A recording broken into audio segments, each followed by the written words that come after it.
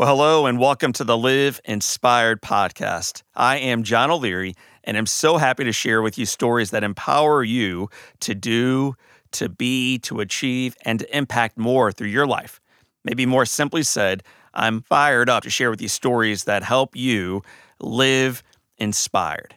After today's episode, I hope you share with your friends, your family, your colleagues, your letter carrier, your dog walker, that stranger seated next to you on the bus ride, that lady working out right next to you, the guy checking out in front of you.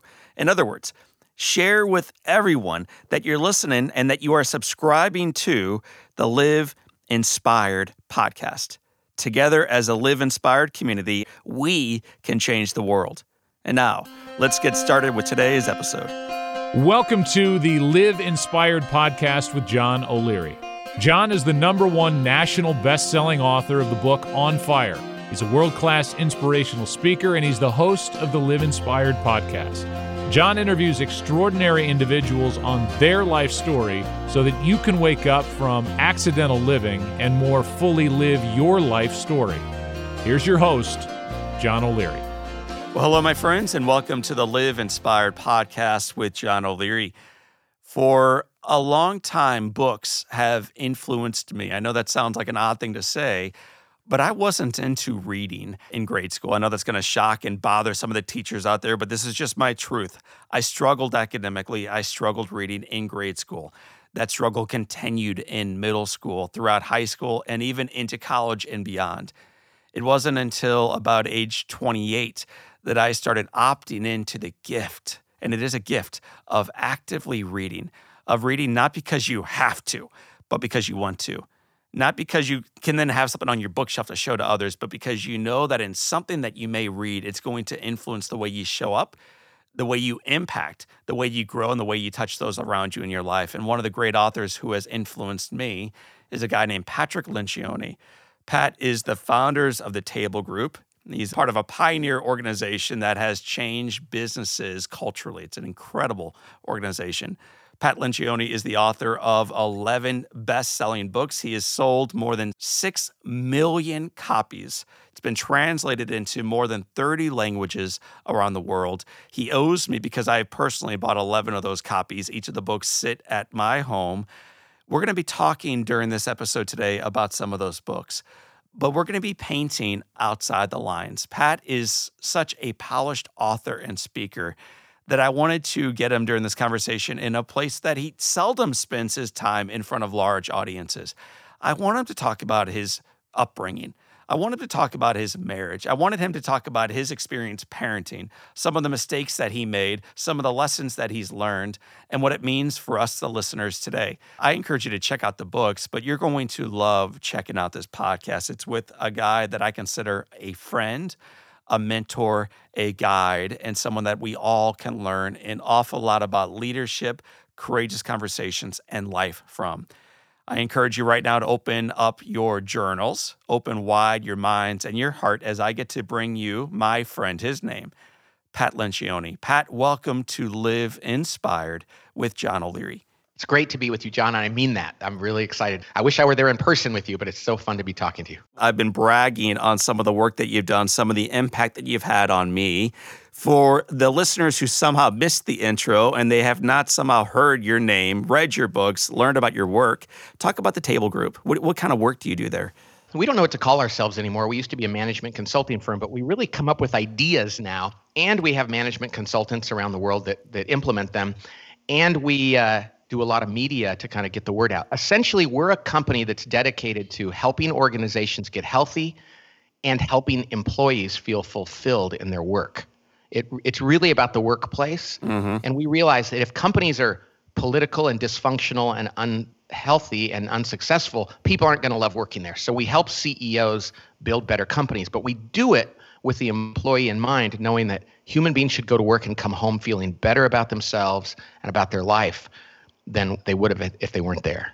Pat, the name, the Table Group, talk about the genesis story, the origin story behind that. So when we started the company, I certainly wasn't going to name it after me because we didn't know exactly where it was headed, and that wasn't something I wanted to do. And we said, let's name it something that is easy to remember. And here's the real thing, though. We believe that the table remains, even today, the most powerful piece of equipment in the world. More than any technology, people sitting down around a table and getting things done. And I will tell you this, John, too, because I'm a believer. I'm a follower of Jesus, a Catholic one like you. And I thought about, the table that Jesus sat around at the Last Supper too. And so the table is the most powerful tool we have. Sitting down in a meeting and having difficult conversations and working through things. We just said the table group, that's what we do. We sit down with executives and we get things done. And we think that we want to make it simple and sturdy and useful. It's ironic you say that because the majority of my friends in positions of leadership view the table as a wall in their day. They view the meetings that they have as like, oh, it's pulling me away from the work I want to be doing. So talk about that disconnect between this incredible tool called the table, called the meeting, called that room where we connect, and the great work that we get to do, whether it's as a mother, as a nurse, as a CEO, or somewhere in between. Right. Well, the idea here is that people sitting down and looking at each other and working together on something. I suppose the table is that common thing where the food is sitting there, or whether there's somebody we're operating on in the operating room table, or whether we're sitting at a meeting, we're getting things done. Now, you're right, though. People will look at tables as like, especially with meetings. One of the things we do a lot of around here is help people understand that meetings are not the problem. Bad meetings are the problem. And so many executives say, man, if I didn't have to go to meetings, I'd like my job. And we're like, no. Your meetings are the most important work you do. That's where you and your colleagues, who I hope you have some genuine love for, are trying to solve important problems. It's where moms and dads and kids sit down and work things out. And when you're in a company and you do that and you hate doing it and you say, I hate meetings, you might as well be saying, I hate my job. It would be like a baseball pitcher saying, I hate games and practicing. It would be like a surgeon saying, I hate operating on people. Or a teacher saying, I hate being in the classroom. When an executive says, I hate meetings, it's like, well, you realize that's probably the most important part of your job. So we need to change that. I'm going to pull back from where we are right now and talk about some of the earliest meetings you had, some of the tables that you sat around growing up. I think, Pat, we become like trees in life. And if you look at a tree, there's these inner rings. And the inner rings in the early stages inform who the tree becomes in time. I'm curious, man, where did you grow up and what was life like for you as a kid? So I grew up in a little part of Oklahoma called Bakersfield, California.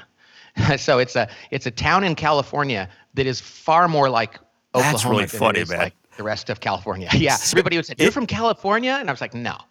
Bakersfield is Oklahoma. I love it. I think it's a great town. So you grew up in Bakersfield. I didn't know that.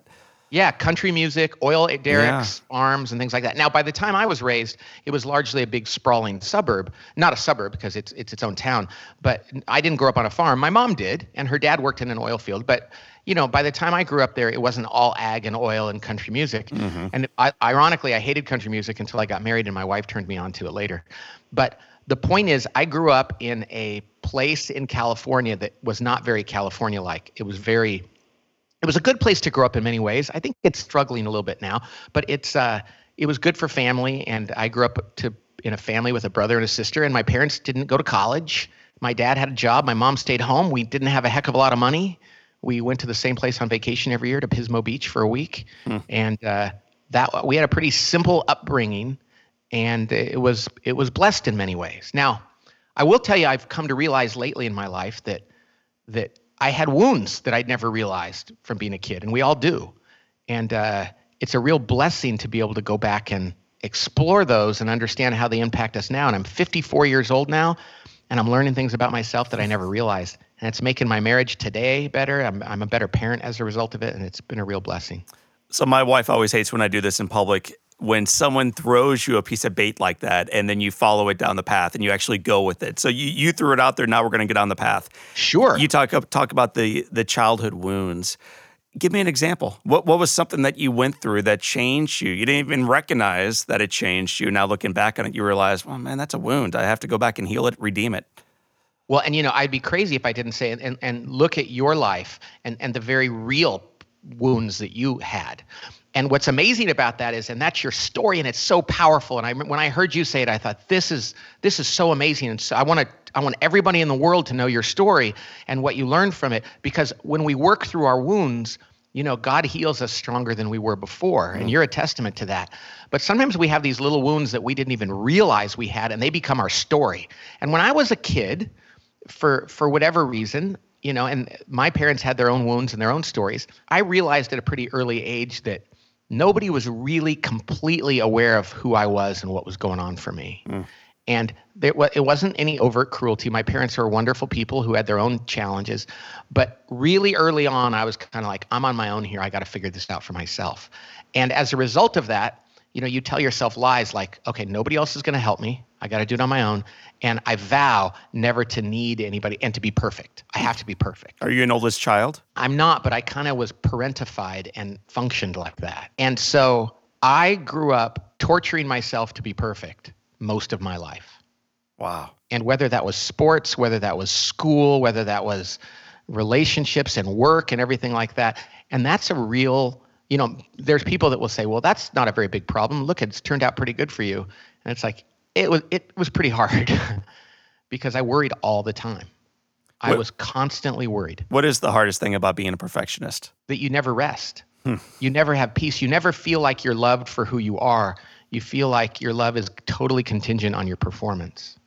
And you got to look at Tiger Woods, and you figure that's got to be in there. There's so many athletes who are so successful but never seem to rest, probably feel like if they rest or if they're not perfect, they're going to lose the love they need. Well, man, I heard you in a separate interview talk about Tom Brady and all the Super Bowl champs and the beautiful kids, the gorgeous wife, the tons of cash. And then you mentioned something that he said. Do you remember what he said recently in an interview? They interviewed him on 60 Minutes. In fact, I was just thinking about him when you said that. They interviewed him on 60 Minutes. They said, man, what's it like to be this rich and famous and successful and the wife and the kid, And he said, I got to tell you, I feel like I'm missing something still. There's something more. And of course, as a believer, I've come to realize that if I have the love of Christ in my heart and I know he loves me, I'm okay no matter what. And if I don't, no matter how much I accumulate in my life, it's not going to satisfy. I hit the wall about 10 years ago. Everything was going right for me in my life, and I knew that there was something wrong. And so I prayed. I went to Mass one day, and after communion, I prayed that God would help me break through. And I knew that it was about humility. I needed to detach from my identity in terms of my accomplishments. And I felt him say, Pat, this is going to be really hard for you. And I went through a really dark night that lasted a couple years. And I got stripped back to, and I prayed for it. I was like, I still want to do it. And I got stripped down to nothing. Now, luckily, it didn't involve any harm to my wife or my kids. I didn't take any drugs or use alcohol or cheat on my wife or do anything that would hurt them. But God showed me what emptiness was like without him and allowed me to kind of rebuild myself. And I'm still doing it. And knowing that, hey, I'm loved no matter what my performance is. And if I make a mistake or if I fall on my face or if my wife is mad at me or my kids are mad at me, I can still recover from that and be loved. And so that's kind of what I've been going through. And by the way, I should tell you, there is a book I read, and I'll send it to you, John. I wish I could send it to all your listeners. It's called Be Healed. Be Healed. And it's by a guy named Bob Schuchts. And it is the most profound, it is a game changer. It's a life changer. And he just talks about how we need to go back and understand where we might have gotten broken, and there's ways to overcome that, and life is so much better when we do. So it's probably had the biggest impact on me than any book I've ever read. So this is certainly something that has inspired and informed your life today. Looking back in the early days, was there one teacher or leader or Cub Scout master or grandparent who kind of cast a light forward and showed you what you could do in your life? Yes, there was. And there was a number of them. But there was a guy named Joel Mena, and Joel was only 22 when I met him, but I thought he was an adult because I was 17 or 16. And he really cared about, he saw something in me. And I played sports and I was good in sports and stuff, but he was interested in me as a person. He became like a brother. Do me a favor, tell me what that means. So most of us would assume, well, if he cared about your sports or he cared about you academically, he cares about you, Pat. But tell me the difference in your mind between caring about someone academically, achievement-wise, sports, versus caring about them at the human level, the heart side. I think what it is like he just delighted in who I was. You could tell. he liked to talk to me. And even when we disagreed, we could even get mad at each other and enjoy it. And here was a guy 5 years older than me, but I thought he was like 50 years older than me. And yet he saw something in me and he treated me like I had value beyond what I did. He was the track coach. And by my senior year, he convinced me to go out for cross country and not to play football. I was tiny. And he and I became great friends. And I remember he just really encouraged me to, he talked to me about girlfriends and he gave me advice about stuff. And it was just a different kind of relationship than anything I'd ever had. And what was amazing is, when I graduated from high school, 2 weeks before I went away to college, he was killed in a car accident. Gosh. And it was the weirdest experience to lose someone like that. And he was 23 when he died. So it was like, what? But in some ways, he got held in time. That he's frozen in time. That person who delighted in me and who I loved. So it kind of feels like he's just that same person now. Have you written about him before?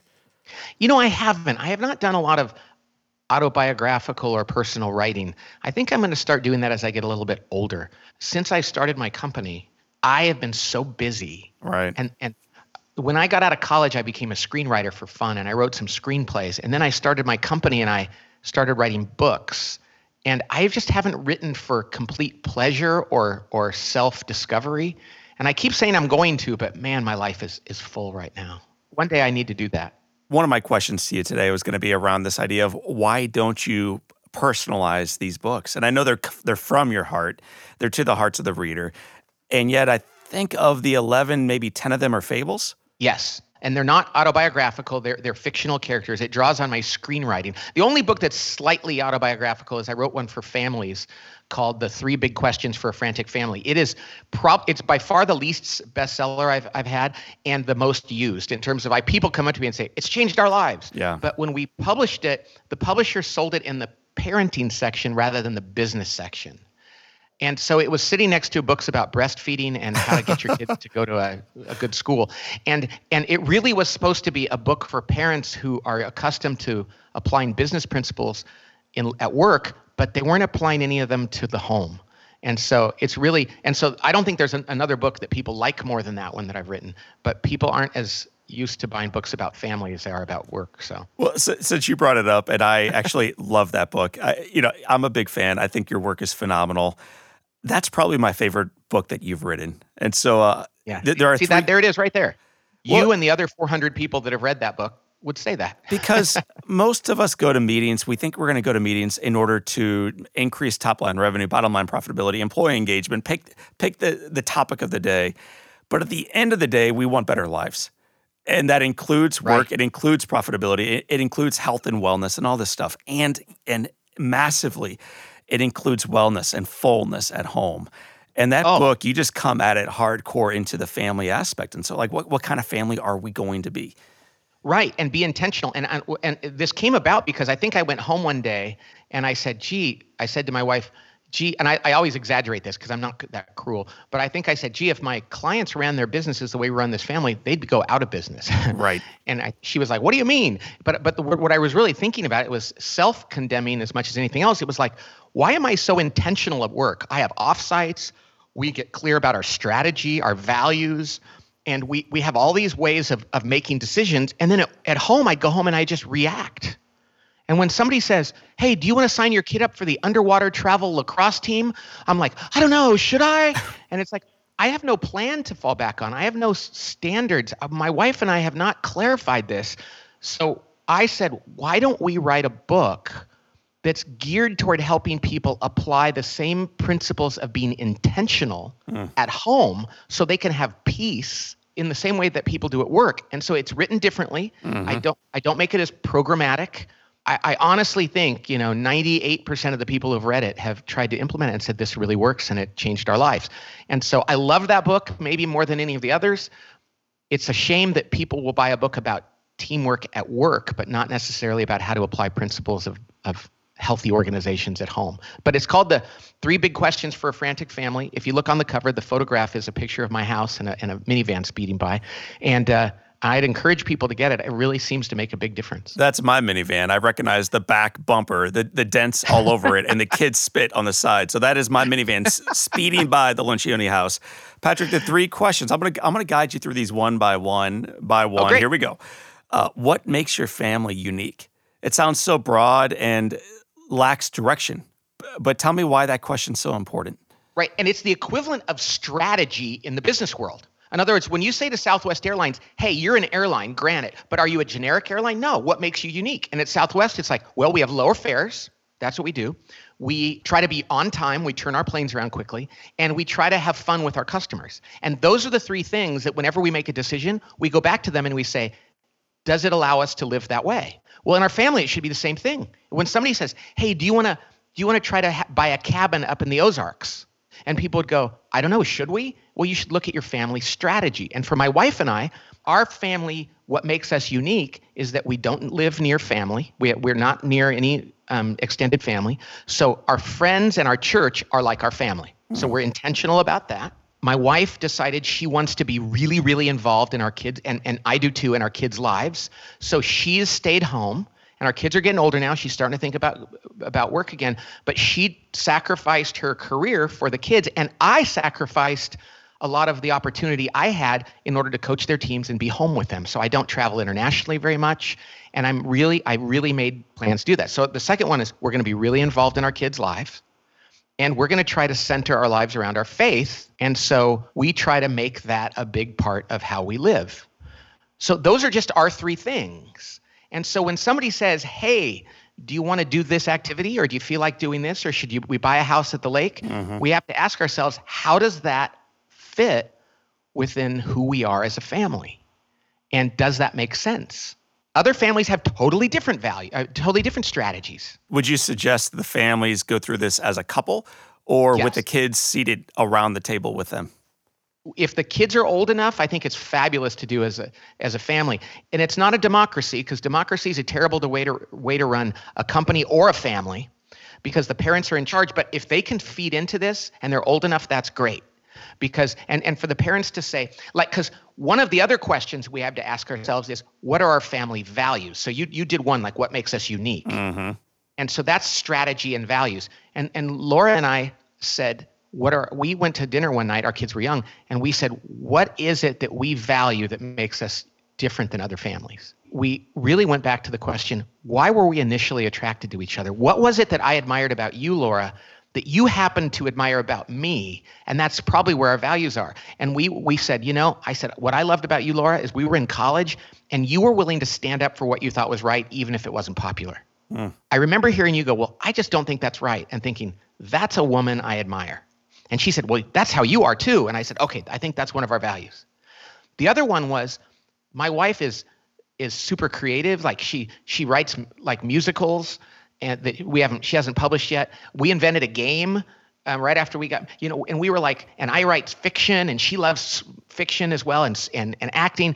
And we said, we're creative. I love that you're creative, that we don't have to do things the way everybody else does. We can be different. So creativity is one of our values. And then the other one was forgiveness. Is that we have to be able to get mad at each other, work through it, and be stronger as a result. So we said, those are our 3 values. We are creative, we stand up for what's right, and we forgive one another. Now, the problem is there's people listening to this going, those should be my values too. And it's like, no. The other people in my office, one of the families here, theirs is gratitude and humor and closeness to their core family. And those are wonderful things. And we're big into gratitude and all that, but that's not our core. The 3 things we want to say to our children is always stand up for what's right, forgive one another, and be creative. And every family should go through that process and say, what are we going to intentionally translate to our kids or transfer to our kids? So those are the things that go into what makes our family unique. Well, and I believe the third leg of the stool is generally around how do you put this into action daily? So how do you as a family implement these values? Right. So if you say, what do we believe to be true in our values and what makes us unique? Then the third thing is, so how are we going to make this something more than just an interesting conversation and a piece of paper that we put on a bookshelf and never use? You do 2 things. First of all, you have to actually have a meeting about it. And that is once a week for 5 minutes. And we skipped over one part of this, John, and that is that you also have to do so the first thing is what makes our family unique. And we just did those two things. The second one is what's our biggest priority right now as a family? Mm-hmm. This is the game changer. I think this is the game changer. And that is where my wife and I have to say, okay, we know that we have to keep our marriage going, keep the kids healthy, keep them in school, pay the bills, keep the house clean, and our faith life. Those are permission to play. That's what we will always focus on. But what's particularly interesting in the next 3 months or 6 months or 9 months in our family? What's the big one? And it might be transitioning our kids off to college. When they were graduating, we were like, for the next 6 months, our whole family has to be focused on how are we going to make this transition. In another area, it might be mom's been sick. How do we get her healthy? In another one, it might be how do we get our finances in order? In another one, and every family's got a different one. And anybody listening to this, I could ask them, what's the single biggest priority in your family that 3 months from now you want it to be better? Once you know what that is, like, let me tell you ours. Laura and I, years ago, we had 3 children, and we found out we were pregnant with our 4th. We were so thankful to God, but we were also panicking because we're not very organized, John. And you know, I've seen your Christmas card picture, and life doesn't always look like that. And for my wife and it does with Photoshop, man. It's fine. So my wife and I were like, what are we going to do? We're barely getting by with 3 kids. What are we going to do? So our theme, our rallying cry, our priority was prepare our family for baby number 4. That was the biggest priority. For the next 5 months until that baby's born, we have to be preparing our family. We wanted to do other things too, but we said those all have to go on hold until we know that we're ready for baby number 4. But what did that mean to be ready for baby number 4? Well, it meant, first of all, we had to get the twins, who are now in college. They were 7 years old at the time. We have to get them to be more self-sufficient. They have to learn to make their lunch, get in the shower without us telling them, and get their homework together without us being staring over their shoulder. So we had to increase their self-sufficiency. That was category number 1. The next one was we had a 2.5-year-old, Casey, and we needed to increase his discipline. You know, so we were like, Casey, get out of our bed, get out of those diapers. Life is over as you know it. You know, I think he was actually 3, and so we had to increase Casey's discipline, our 3rd child. Then we said we have to finish this remodel that we were doing. We have to outsource a few services that we're not going to be able to do, and we got to clean out the garage. We had 5 things that defined for us prepared for baby number 4. So when our head hit the pillow at night, John, we could say, how are we doing? And once a week we would look at that list and say, how are we doing on the twins? They're a yellow. They're doing a little better. How's Casey doing on the discipline? He's doing great. Out of our bed, out of the diapers. He's a green. How are we doing on the kitchen remodel? That's a red. We're going to kill that guy if he doesn't finish that kitchen. How are we doing on the other things? And every week we would literally take 5 or 10 minutes and just give ourselves a color on the big things we had to do. Green, yellow, or red. What that allowed us to do is to focus our conversations on the things that mattered most. You know something else, John? I wanted to start going to Pilates. I looked at that list and I said, I don't have to go to Pilates right now. Right. I wanted to remodel the backyard. We don't need to remodel the backyard. That's not going to help us. So it allowed us to say no to things. It allowed us to know what to say yes to, and to know when we went on a date what we really needed to talk about in order to move our family forward. Because without that, all we're doing is responding what's in the email inbox or what somebody is putting on our front step. And that's not intentional living, and that's a recipe for not having peace. So that was a long description. That's an awesome description. But that second part of it is like every family should have a one rallying cry and then have 4 or 5 things underneath it, and they should look at it once a week and say how we're doing. Pat, you spend the majority of your professional life teaching organizations how to become more successful and how to engage with one another, how to have phenomenal meetings, courageous conversations. How would you then encourage your kids to define and then pursue their own version of success? This is a great question. I have 21-year-old twins in college. They're seniors. I have a 17-year-old in high school who's a junior, and I have an 8th grader who's 13.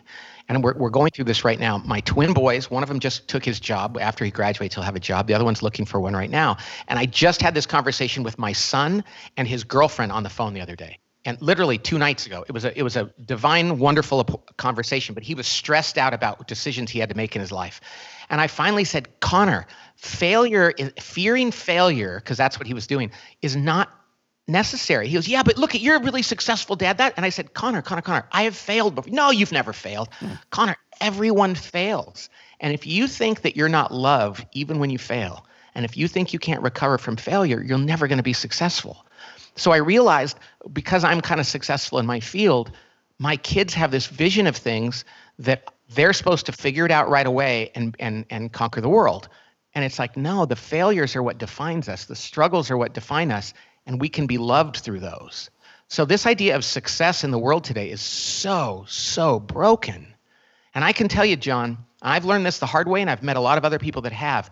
When you get everything you think you wanted, that's usually when you break down, because if you don't have the one thing that matters most, none of that is going to work. And if you're a believer like I am, it's you got to know the love of God. And even if you're just seeking truth, it's like you want to be loved and love. And if you don't know that you're loved, even when you're not on top of the world, I mean, I would not want my kids to feel like Tiger Woods. God bless that young man. And I hope he's gone through enough change, but I don't know if he has. But who cares if you win the Masters if you go home at night and your home is empty and there's no love there? And sometimes I think people would, well, I could handle that. And it's like, no, man, be the world's best dad and husband and plumber and member of your community, and be happy with who you are when you wake up every day. That really, really, truly is success. You and I shared the stage recently, and one of the quotes that you shared was something around the idea of, do you know what happens when you achieve importance and popularity? When that is your full pursuit. And you said it leads to misery. So when your whole pursuit in life is importance and popularity, it leads to misery. Why is that? Yep. Well, again, it's because if what you're doing is defining yourself by that, and that's going to go away. I mean, at the very end of the day, in that dark, dark, dark moment at night, you're going to come to terms with the fact that this is all going to go away one day. And everybody, the poorest man in the world and the wealthiest woman in the world, are going to say to themselves, it could be man or woman either way, one day I will die. And what then? And so if we haven't really come to terms with the fact that our status, our importance, our power, and all those other our wealth is not lasting, then that's going to haunt us in those dark moments. But when we go with hope and know that we're loved and we know there's something more important, then all the stuff in the world is not going to define us. I met Mike Singletary, the coach. He was the coach of the San Francisco 49ers. He was a linebacker in the NFL. And I'm not sure where he is now, but he wore a cross around his neck. And people asked him, hey, have you always been like that? And he said, oh, no, I started wearing this cross after we won the Super Bowl when I was with the Chicago Bears. They said, oh, really? Why? He goes, because after we won the Super Bowl, I got really depressed because I thought, well, my life is perfect now. And I wasn't very happy. And I realized there's something missing here. For those that they're searching for truth and don't know where to find it yet, and God bless you. And for those that aren't happy, and even though they think they have everything, or for those that haven't gotten what they want and they think that's going to make them happy, let me just please share with you a shortcut, and that is go to him, because he is easy to get to. His yoke is easy and his burden is light, and that is a wonderful thing. Pat, when we work with clients, when we spend time with them ahead of time, I guide them through this long questionnaire, and together we fill it out. We want to figure out what the challenges, the opportunities of the business are, of the meeting specifically, and of my role within it. And eventually, as we go through this, we come across, I think it's question 13, what topics do you not want John to discuss with your team? Whether the team is 6 people in a boardroom or 6,000 in an arena. What do you not want him to discuss? And there are always 2 responses. Always. Number 1, politics, and number 2, faith. Why do you think it is that we are so apprehensive to talk about the very topics that you're bringing forward here as you talk about leadership, life, family, success? Why is it that we hold it at an arm's length and stiff arm it away? You know, it's an amazing thing. I think it's part of the brokenness of the world, because what's more important than faith? And yet we've come to convince ourselves that it's appropriate to avoid that. So in other words, if you were to ask somebody of faith, like, what's the most important part of your life? It's that, but I will never talk about it. And I think it's because we're broken and we think that we're doing it somehow to manipulate one another or control one another. Like when I talk to people I know, friends I have that are atheists or that have other faith lives, when I share it with them, it's out of love. And it's not out of like, I love you, and so I'm going to tell you why you're living a terrible life. It's like, I want to share the peace I have in me, and I want to listen to you. Right. And And even in politics, I have to tell you, John, I was at a coffee shop near my office probably 6 months ago, and I was writing. Sometimes I like to go when I write a book. And I was sitting in there writing, and these ladies sat down. They're a little older than me, and they were talking politics. And let's just say they were very, very different than mine. And they were going on and on and on. And I was finding it a little bit annoying. And I finally turned to them, and I said, "Excuse me, ladies." And they said, "Yes." And I said, "I couldn't help but overhear what you were talking about. And I just thought I might share with you a different point of view, but I'm really interested in yours." And we had this lovely conversation. It seemed so awkward at first. We hugged each other at the end, and we were like, it's so good to talk to people with different points of view. But when we won't go there, we starve ourselves of bonds of love, because when people love each other, they want to share with people new ways of thinking. Well, as you know, the cancel culture is alive and well, and if you and I don't see eye to eye, then I'm never going to see you again. It's ridiculous. And the people that I love the most, you remember my friend Joel, who loved me? Yes. He and I had different politics. We would argue, but he loved me and I loved him. And it was because we could argue and love each other afterward that we became so close. I married my wife, and I used to argue. I do argue. I'm Italian and Irish, John. So you know what cursed. That means. Yes, doomed. Right. Your my poor wife kids. is neither Italian nor Irish. Right. But she became a convert very quickly, so she can argue better than me now, because converts are better than people born into things because they choose it. Well, we would argue, and after we got married, my sister-in-law, my wife's little sister, married my roommate from San Francisco, a great guy, and they never argued. We would go to dinner, and they always got along, and Laura and I would argue. And we were always like, man, what's wrong with us? Well, he ended up leaving her. They got divorced after a year and a half of marriage. And he went to counseling, and he said, "Pat, I realized that we had a bad marriage. I thought you had a bad marriage, Pat, because you and Laura argued. I realize now we had a bad marriage because we couldn't argue. We just couldn't do it." It's not to say that the best marriage in the world, they fight all the time. It's to say that if you have a strong relationship with somebody, you know it's only going to be made stronger by loving disagreements that repair, because scar tissue heals better than tissue that's never been broken. That's awesome. So this thing in the world that says never disagree with people and don't talk about politics or religion. So I will share. I sat at a table with Ben Shapiro the other day, and I sat with him and his dad at this fundraiser for pro-life. I'm a supporter of pro-life because I love all people. I love women who have had abortions, and I want them to heal, and I love people that are considering it. I want them not to, and I love all babies, whether they're considered to have a defect or not. I think they're all children of God. So I love all people, including those who I disagree with about this. So I was sitting there talking to them, and it was just so amazing how interesting it was. They're Orthodox Jews, and they were sharing with me what it means to be their food to be kosher, and we had this fabulous conversation with them. And one of the things that Ben Shapiro's dad told me is he says, people really like him because he can disagree with them, but there's a joy in it, and there's something that draws people to that. And in our society, my kids listen to him. And he doesn't agree with me on everything. He doesn't agree with them on everything, but they like talking about truth and looking at things from different standpoints. And I think we in our society have just eliminated that. And I think people should be able to talk about pro-life stuff and have compassion for people that disagree and help them arrive at a place where you think it might be better for them. So anyway, I say that to the people listening to this. If they're not pro-life, have a good conversation with somebody that is, and love each other through it. And God has good things in store for us when we do that.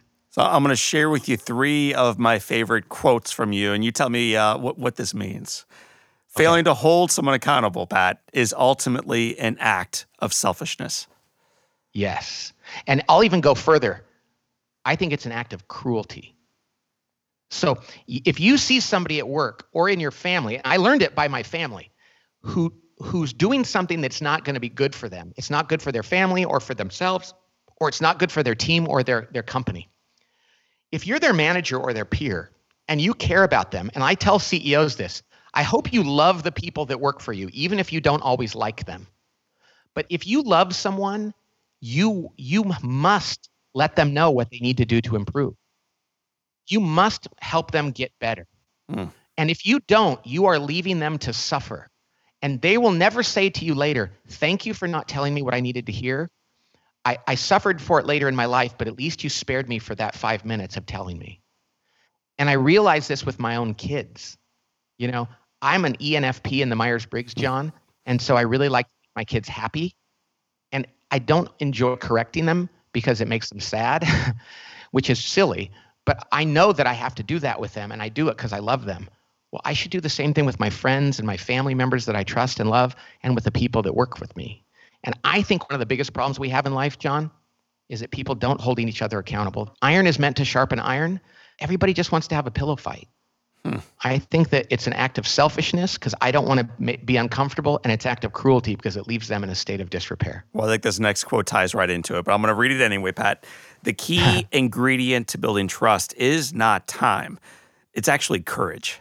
People will say, well, how long is it going to take for our leadership team when I'm working with them to become a team and to build trust with one another? And the answer is, well, we can do it in a matter of hours and days. It's not going to take months and years. And they're like, how do you do that? Well, if we are willing to have the courage to be vulnerable with one another right now, and then we take them to exercises where we say, hey, everybody, tell us where you grew up and what was the most difficult challenge of your childhood, not your inner childhood, but just being a kid. And the whole table will sit there, go one by one and tell their story in 5 minutes.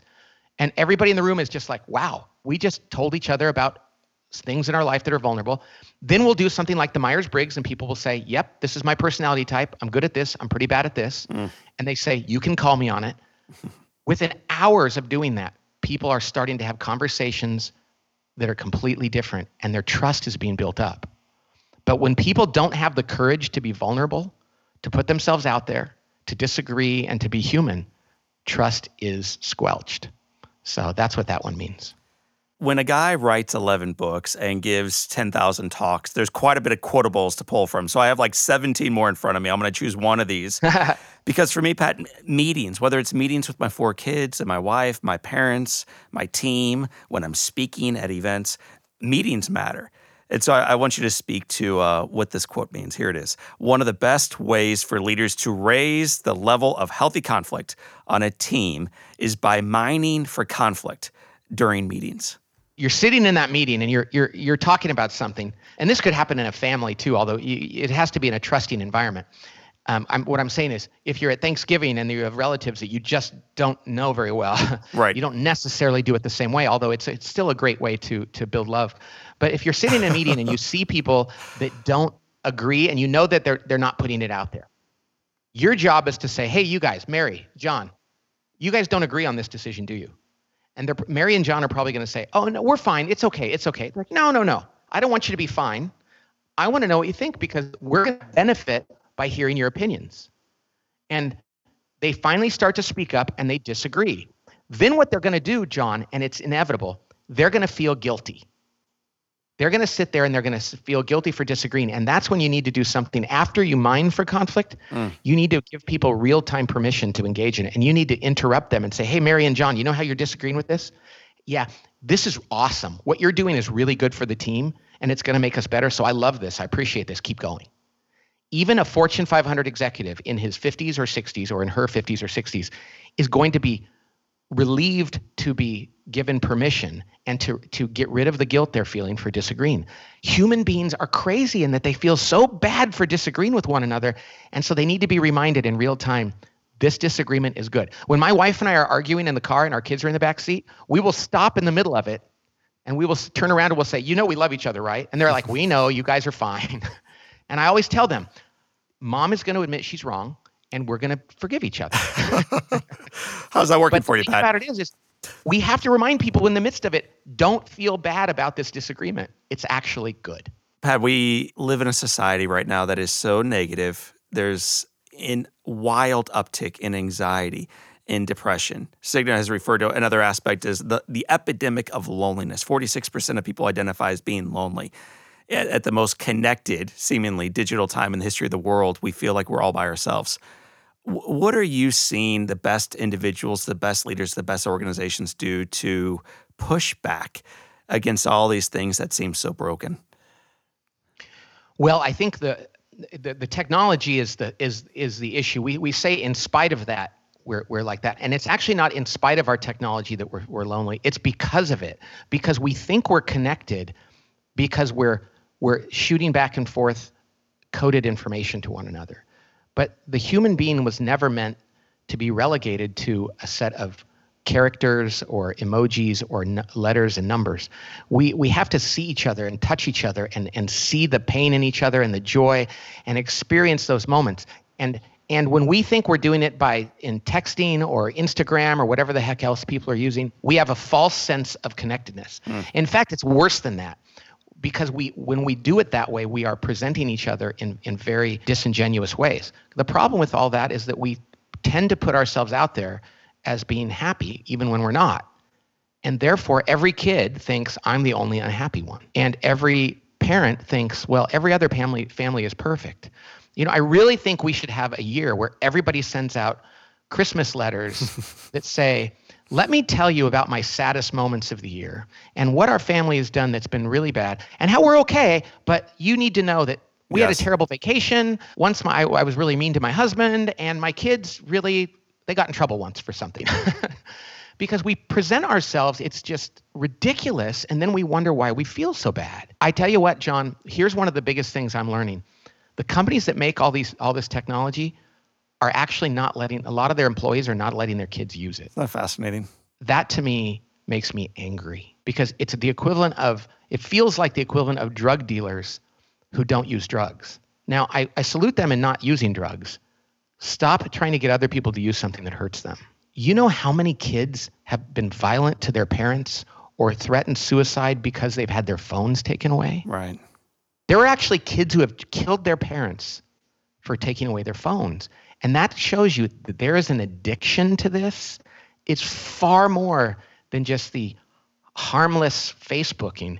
It's that we are allowing our children and adults to be addicted. I will tell you this, and I'm not saying it out of self-righteousness. Partly it's out of ADD. I'm not on any social media. I mean, I have an email and I have text, and I don't use it very much because my fingers are fat and I rather talk to people on the phone. My kids are like, stop calling me. And I'm like, this is how I do it. But the less I do online, the less I'm surfing the internet, the less I'm reading news 24 hours a day, the happier I am. Maybe that's the challenge from this podcast interview is put the phone down, flip it upside down, maybe even be bold enough to turn the thing off and engage with the individual, the nature, the creation right in front of you. Right. And call somebody to talk. I mean, we think it's efficient to have 4 conversations at once, texting or an email. And they're 4 shallow conversations versus one deep one. So, by the way, John, I try to go to Mass most days. So that means I wake up, and if I get to Mass in the morning, I sit there for 35 minutes in silence and prayer. And every time I'm like, how do I survive when I don't do this? Mm-hmm. I probably need to do it every 3 hours to really keep sane. Well, I hear the church bells ringing in the background. So get your khaki pants on, tuck the shirt in, and here we go. Pat, we have 7 questions that we guide every guest through. They're called the Live Inspired 7. Oh, cool. Astronauts, artists, and great thought leaders like yourself, great servants, Pat, like yourself, have been asked these questions. So question number 1, you may have already given the answer earlier, but here we go again. What is the best book you have ever read? It probably is Be Healed by Bob Schuchts. I don't include the Bible because the Bible is a series of books and it's inspired. It's different. To call that a book is, so I think that's probably it. And my favorite fiction book, just to throw that out there, is there's a writer named Dean Koontz who wrote a series of books about a character named Odd Thomas. Yes. And have you read that? I have, and I love Dean. He's a crazy man. I've never met him personally, but his writing is crazy and fascinating. It is. He's hysterical. He's very deep.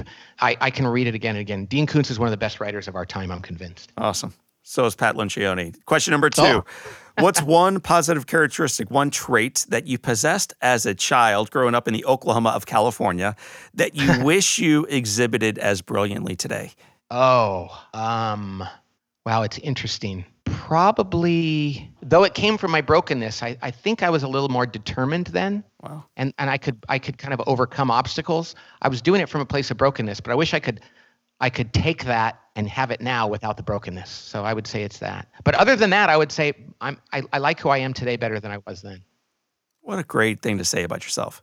I was pretty anxious. I don't think most of our listeners, and I don't think most of our guests would be able to say that they really love themselves as much today as they did their life when they were a child. I think most of us prefer what it was like as a kid growing up and climbing trees. Yeah, maybe that's the blessing in all this and in the woundedness is that when you heal as you get older, you can actually that's why when you meet somebody who's 85 and they're like, I'm so happy. Yeah. And those of us are like, you are, but you're crooked in your nose and your bones and you look like but if you learn to know the love you have for yourself and that God has for you and for others, you can be happy even when it's hard to get up. My grandmother is 98. She has lost her spouse. She has lost almost every single one of her friends, certainly lost her mom and dad and 2 sisters. And I recently asked her what was the best time in her life. In the 40s when your husband came back from the Navy and like all these other great milestones. And she said today, which is such an awesome way to go through life. It's so Isn't that amazing? Caddy Kilker, man, she's an amazing individual. Wow. Pat, if your home caught fire, your bride, your 4 kids, and any animals you may have are out of the house, and you have an opportunity to run back in that home and grab one item, what's that one item, that one thing that you would come safely back out with? It would have to be something with sentimental value. It'd probably be my pictures of my family, because I can't think of anything else I value. I mean, physical things I just don't value. I suppose if I had all my money tied up in bonds or something that was in a safe, I'd probably want to get those out because you need that to live. But in terms of stuff, I guess it would just be photographs, or maybe my computer because it has photographs on it. But that's about it. Sometimes people bring up like an heirloom from your grandmother that she gave you in Bakersfield from the old farm. And sometimes it's stuff that is worth a couple pennies. And yet it's the one thing that people come back out with. It's pretty cool how it's the little things that aren't when it comes down to it. Yeah, and what's interesting, and I don't mean this to be like, maybe there's something wrong with me in this regard, but I don't really have any sentimental attachments to any things. Yeah. But I wish I totally think it's cool when people say, look at my grandfather carved this, and that's good. I think my Myers-Briggs type, I don't appreciate stuff very well. Like, I'm not a very physical person, like a tangible person. And so, like, we moved out of 2 houses. One of my wife's friends cried when we moved out of one of our houses, and my wife and I didn't. She was like, I'm going to be so sad. And we're like, no, we're fine. Pat, if you could take a day off, which you, I think, have deserved, if you could take a day off and go to a beach, sit on a bench on a gorgeous day and be next to anybody at all, living or dead, who would you want to spend a day with on that beach? Well, it'd be my wife. Wow. Which is a very boring but true answer. We've been married 27 years, and I'm 54, so we've been married half my life. And in the last 2 years, in the last 2 months, I am more excited to be with her than I ever have, and it would be her. And if you said, well, Pat, here's the Queen of England coming along, I would say, no, I'm fine. I don't say that like, oh, what a great guy. I love my wife, and I would not want to sit on a bench with anybody else. Now, if you said it couldn't be my wife or my kids, might be you, John. We can make that happen. I know that sounds crazy, but when I met you for the first time recently, well, here's what it would be you, and then I'd call my wife and my kids over, and I'd want them to talk to you. Hey, next time I'm in your town, it's on, and I'm looking forward to it already. And by the way, I don't say that lightly. Like I believe you. I appreciate it. Because if somebody said, well, he just told the guy he was on the podcast with, oh my gosh, when you told your story, I've told that story so many times, and it had such a deep impact on me that, I can't wait for a time where we get to be together. Thank you. Your administrative assistant was in a moment ago, and she and I were talking. Apparently, about a month ago, she got married. And then Pat, 16 years ago tomorrow, my wife and I have been married. We had lunch together today. And then there's you. You've had 2.5 decades of marriage together. What would you say to a couple who are not choosing to sit on that bench together? So this isn't really related to the Live Inspired 7, but I think it's related to many of us in relationships today. How do we opt in to an awesome relationship, an awesome partnership, an awesome marriage for the long term? How do we do that daily, long term? So a guy named Daniel Harkavy, who's a life coach, he was a friend of mine, and he was talking to me one day, and I was complaining about my wife. This was probably 10 years ago or more. And he said, Pat, have you ever considered that the purpose of marriage is not to make you happy, but to make you holy? And I was like, oh, wow. Which isn't to say like marriage is miserable. What it means is the purpose of being married is to make me a better person and to help her become a better person. And that was really important. And as a result of taking that stance, and frankly, being inspired by my own wife, who is so amazing this way, and wasn't always. I mean, it's not like got married and understood this, but now because we are here for one another, not for ourselves in one another, it's made us even happier. So a good friend of mine is named Matt Maher. He's a singer. But he said recently, I heard him say, God's yoke is easy and his burden is light. Jesus is. And he said, but see, people go burden. It's like, no, you're not burdened by something. You're burdened for something. So when I'm burdened for my wife, that's awesome. But I think I used to think of it as like, well, this is a burden by my wife. Like I have to do this. I don't get to do what I want. And so that's kind of changed. And I would say, hey, the reason why a man wears a tuxedo that's black when they get married, they don't all do it. It's because it's a symbol of dying to yourself for her. And that is cool. That is cool. We need to hear that a little bit more frequently. We got just a 3 more questions yet for Pat. Okay, let's go. Pat, what's the best advice you've ever received? It was probably the purpose of marriage and life is to become holy, not happy. That's what I said before. It's like, wow, that changes everything. What would you tell your 20-year-old self? I would say go back and find out what your wounds are so that you can heal from them now and stop playing them out in your life and doing things that are not actually good for you, but are to avoid dealing with those wounds. So seek healing early in your life so that you don't have to act on them. Final question for Pat Lencioni. Pat, it has been said that all great people, and I get to hang out with one right now, all great people can have their lives summed up in one sentence. How would you like your one sentence to read? He was imperfect, but strove for humility and trusted Jesus. Pat was imperfect, no doubt, like we all are, but he did strive for humility and did it incredibly successfully and believed with his heart of hearts in Jesus Christ. Pat, I want to thank you for your work, your words, your time today, and the impact that you have. And I just hope that any listener gets something out of it that's helpful, whether they're in the same place as me or they're in a different place in life. That's all great. And I just pray for all of them and for you, John. And I appreciate this time and can't wait to see you sometime soon. Well, one of our favorite guests was a guy named Matt Maher. He was on our podcast. I don't remember the episode by name, but I love Matt. So what song from Matt Maher would you like to have us take us back to the bumper? You know, my favorite Matt Maher song is Love Will Keep Us Together. Yeah. Matt Maher is going to return right now into studio and play for us. Love Will Hold Us Together. My friends, I want to thank you for tuning in this time. That was Pat Lencioni. I am John O'Leary. Coming up is Matt Maher, and this is your day. Live inspired.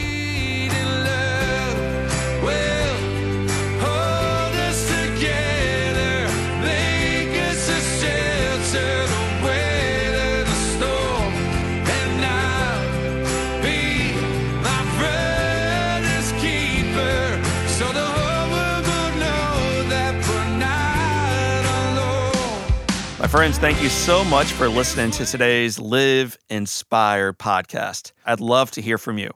Send me an email at podcast@johnolearyinspires.com with your feedback, maybe your guest suggestions for future shows, stories on how this podcast has helped you live more inspired, or questions that you have for me. Again, send that email to me at podcast@johnolearyinspires.com. I can't wait to share with you the next episode.